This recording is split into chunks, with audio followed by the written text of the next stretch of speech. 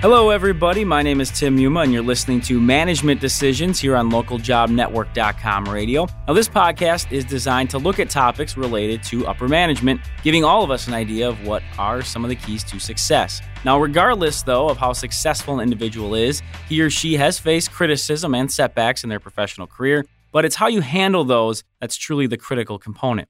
Today, we have Mark Thompson, an executive coach and author of Admired, 21 Ways to Double Your Value. He is on the show joining us to discuss ways in which top leaders have fought through and bounced back from some of these perceived negative occurrences. Mark, thanks for coming on the show today. So glad to be along for the ride. Thank you. You have a great program. I appreciate that, and definitely a pleasure to have you on. A very worthwhile topic, something that touches a lot of people, really, no matter where they are in their professional career. I wanted to ask first and foremost, in general, why is it so important that people know how to handle setbacks and how to deal with criticisms professionally? Well, it's interesting. I've had the pleasure of being able to work with some of the greatest leaders in the world, some of the great innovators and entrepreneurs, people like Richard Branson and Steve Jobs and Charles Schwab. And one of the things that you find so remarkable about people who've achieved at a very high level is that they seem to really harvest their setbacks, and they seem to not really implode or become crippled or frozen by those moments that occur so frequently. In fact, kind of the higher you're shooting in your career and the harder you're working to get things done, the more likely you're to strike out. And so one of the real big differentiators between the people who've been able to have long, successful records and those who kind of are fly-by-nights are the ones who really are able to lean into the setbacks they have, learn from them, and harvest every last drop of tuition they've kind of paid. Because, you paid for it. You spent the time, the effort, and the energy, and so this is for you. So get as much of a value out of it as you possibly can. That's what they do. Now, from your experience then, is this something that these top leaders developed over time? Was this something that they had kind of from the beginning that allowed them to get to that next step and obviously get bigger and better? Where do you think the sort of the progress lies?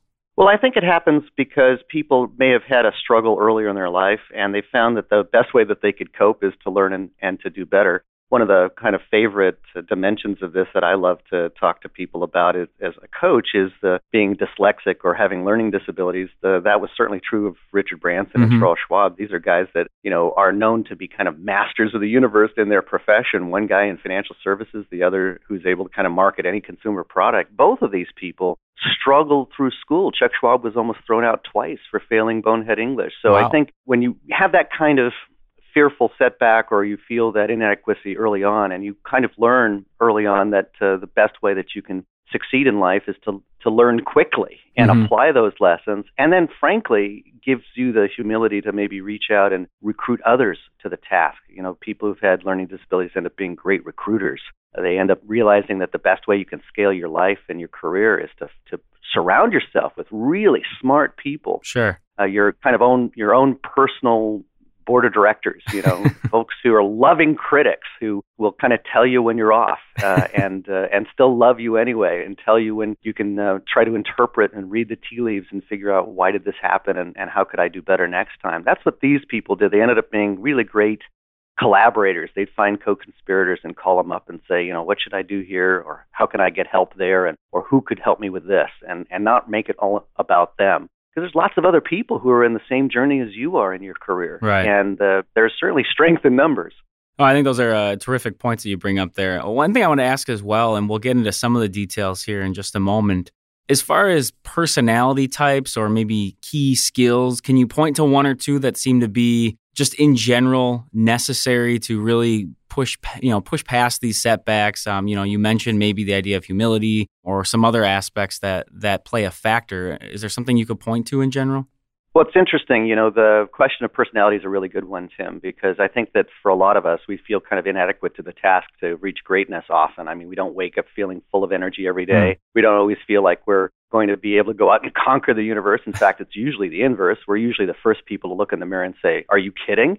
How are we going to pull this off today? And so one of the things that really is an underlying strength that we see that the people develop over time is their ability to say, okay, I don't have to be perfect to do something great.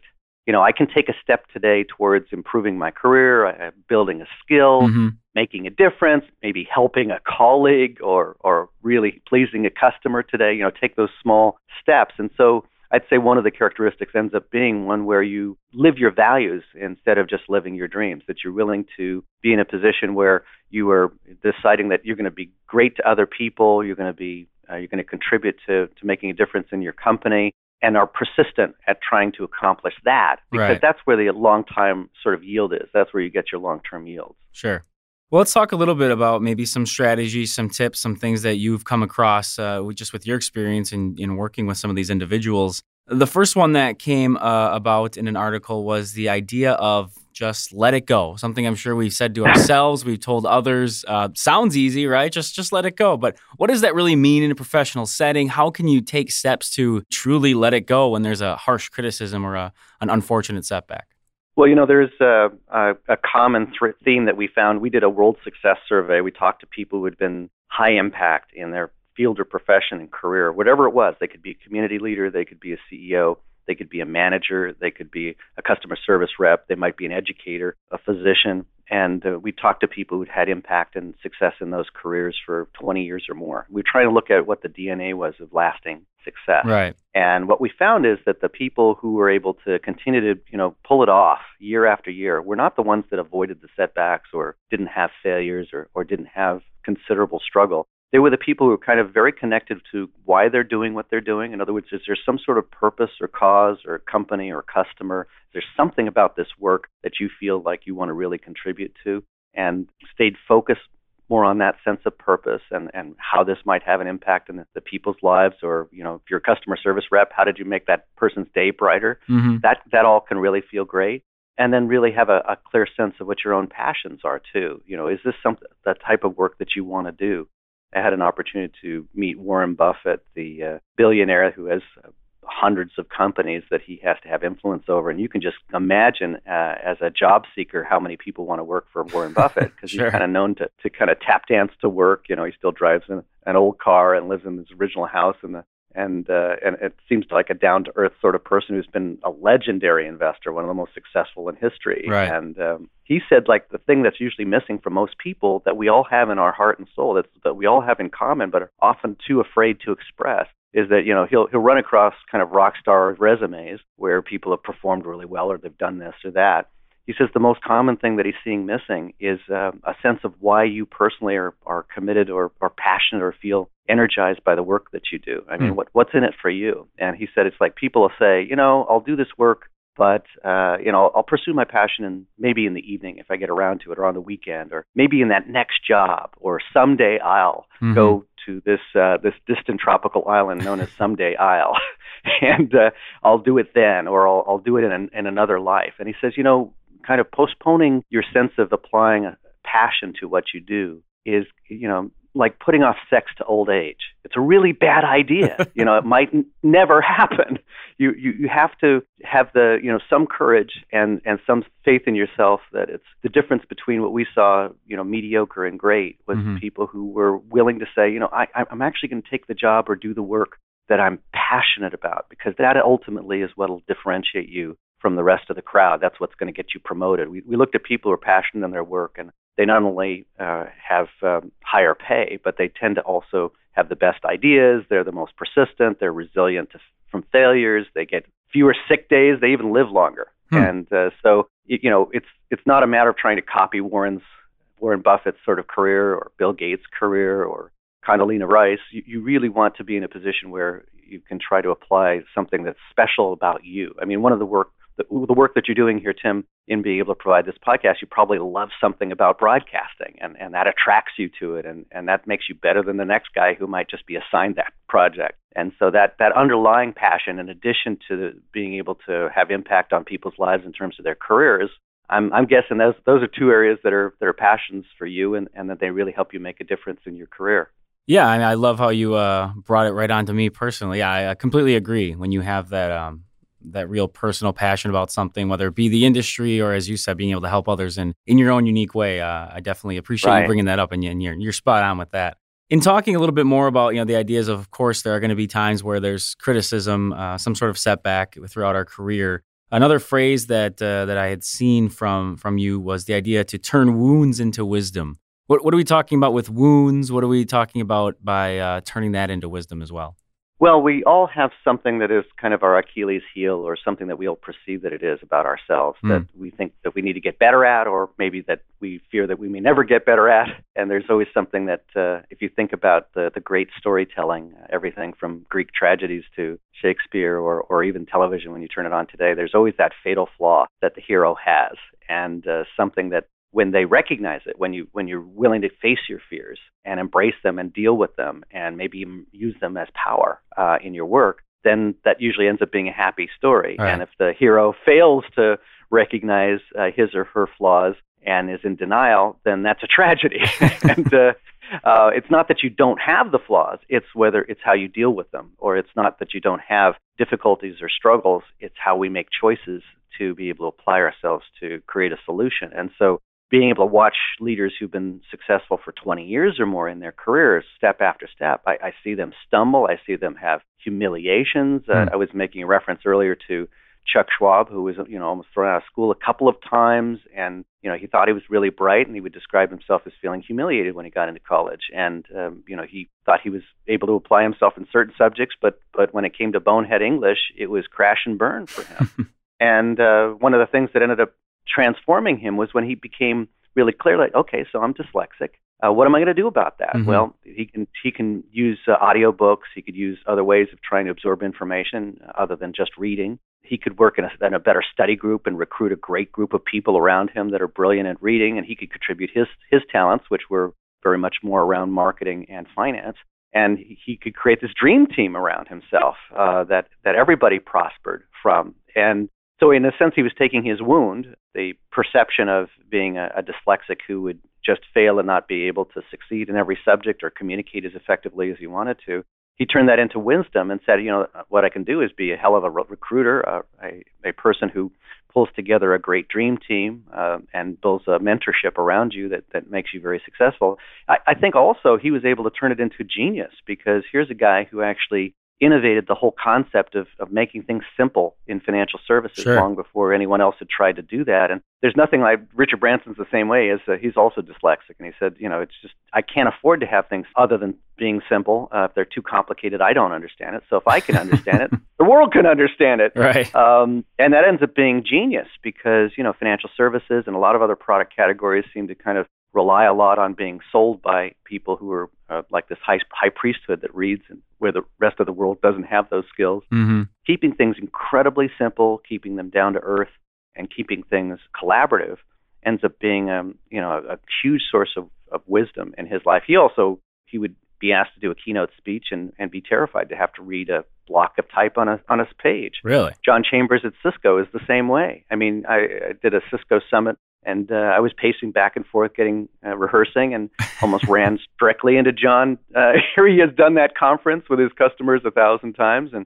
he was rehearsing because he can't read a script. He's dyslexic. But what did that do for him? Boy, when he gets on stage, he's authentic. He has a dialogue. He has a conversation like we're having right now. He's not so over-polished reading from a teleprompter that, it's like sometimes the leader isn't even present when they read their script. Right. You need to be there and be present.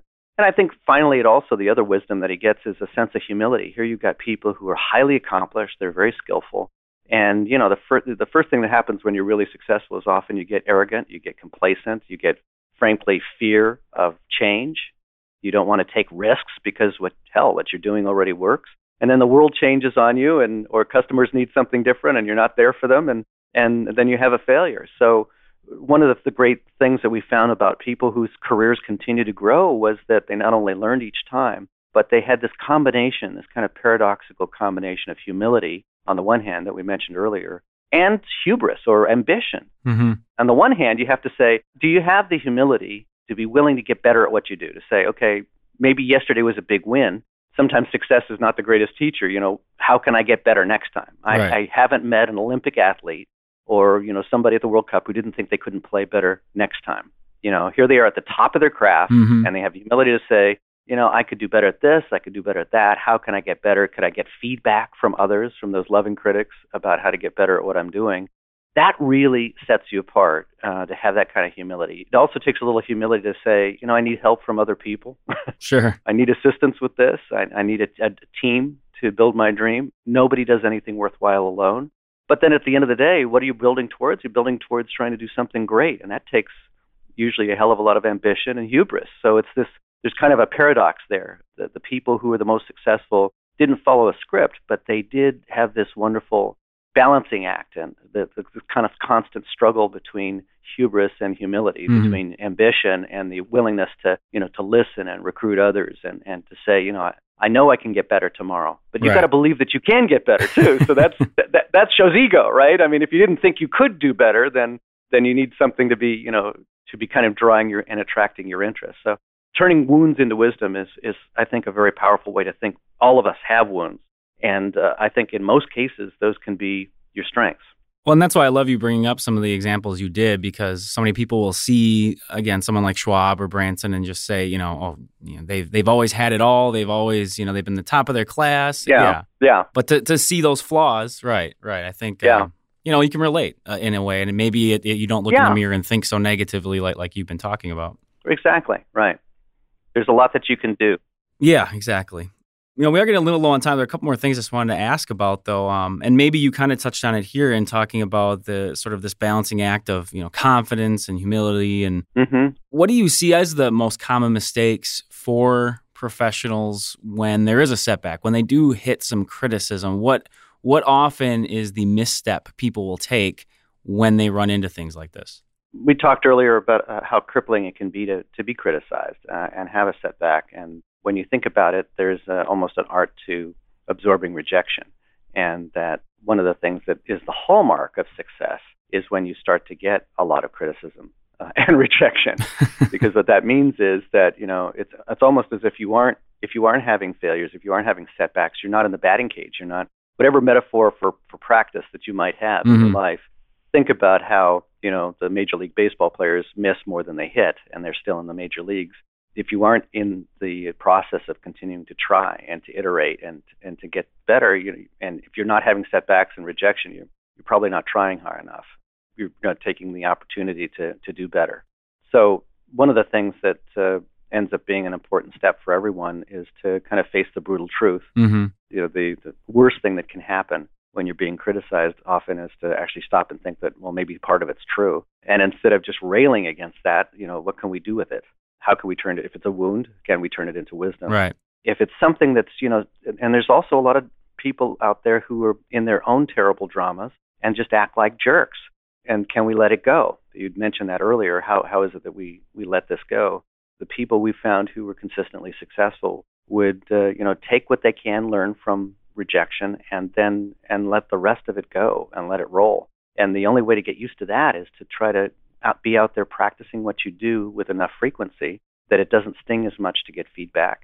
If you're involved in doing something, be out there, do it as much as you possibly can. There was a wonderful study done out of the University of Florida many years ago. The researchers really concluded that deliberate practice takes 10,000 hours to build a true skill. What they don't talk a lot about is that it's 8,000 of those hours could be pretty messy. It ain't. That's a good point. Practice.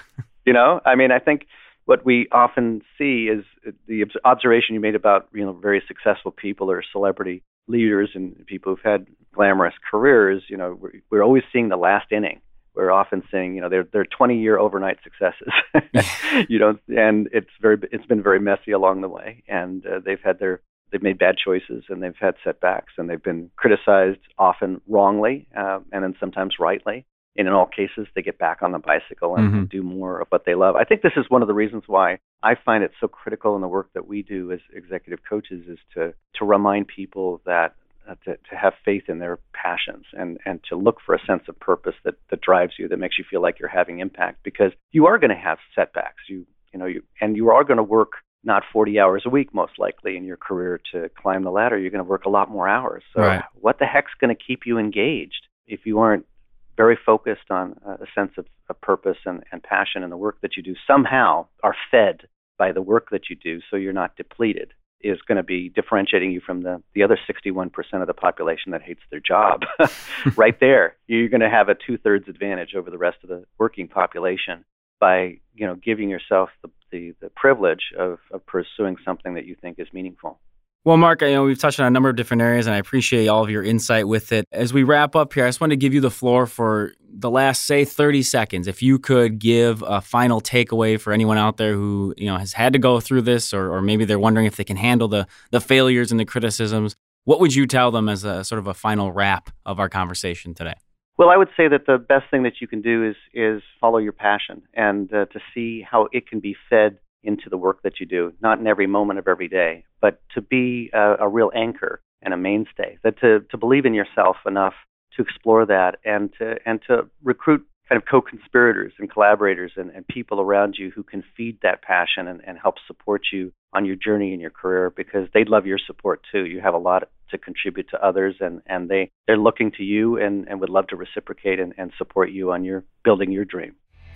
And with that, we will close out this edition of Management Decisions. Again, we've been talking about maybe some of the ways we can handle criticisms and setbacks, and a reminder that even the top leaders, they've gone through this throughout their careers as well. We've been speaking with Mark Thompson today. Mark, thanks again for sharing your experience, your perspective, obviously a lot of insight when it comes to these types of individuals and what they've done to succeed. So we do appreciate you coming on the show today. Delighted to do it, Tim, and thanks again, and keep going. This is a great program. Thanks so much. Thank you. I definitely appreciate that as well. And of course, we want to hear from you, the listeners. If you have any comments or suggestions, just shoot us an email to ljnradio@localjobnetwork.com. You can also find us on Twitter @the_LJN. Use hashtag LJN Radio to get involved with some conversations on there as well. For everyone else here at LJN Radio, I'm Tim Muma.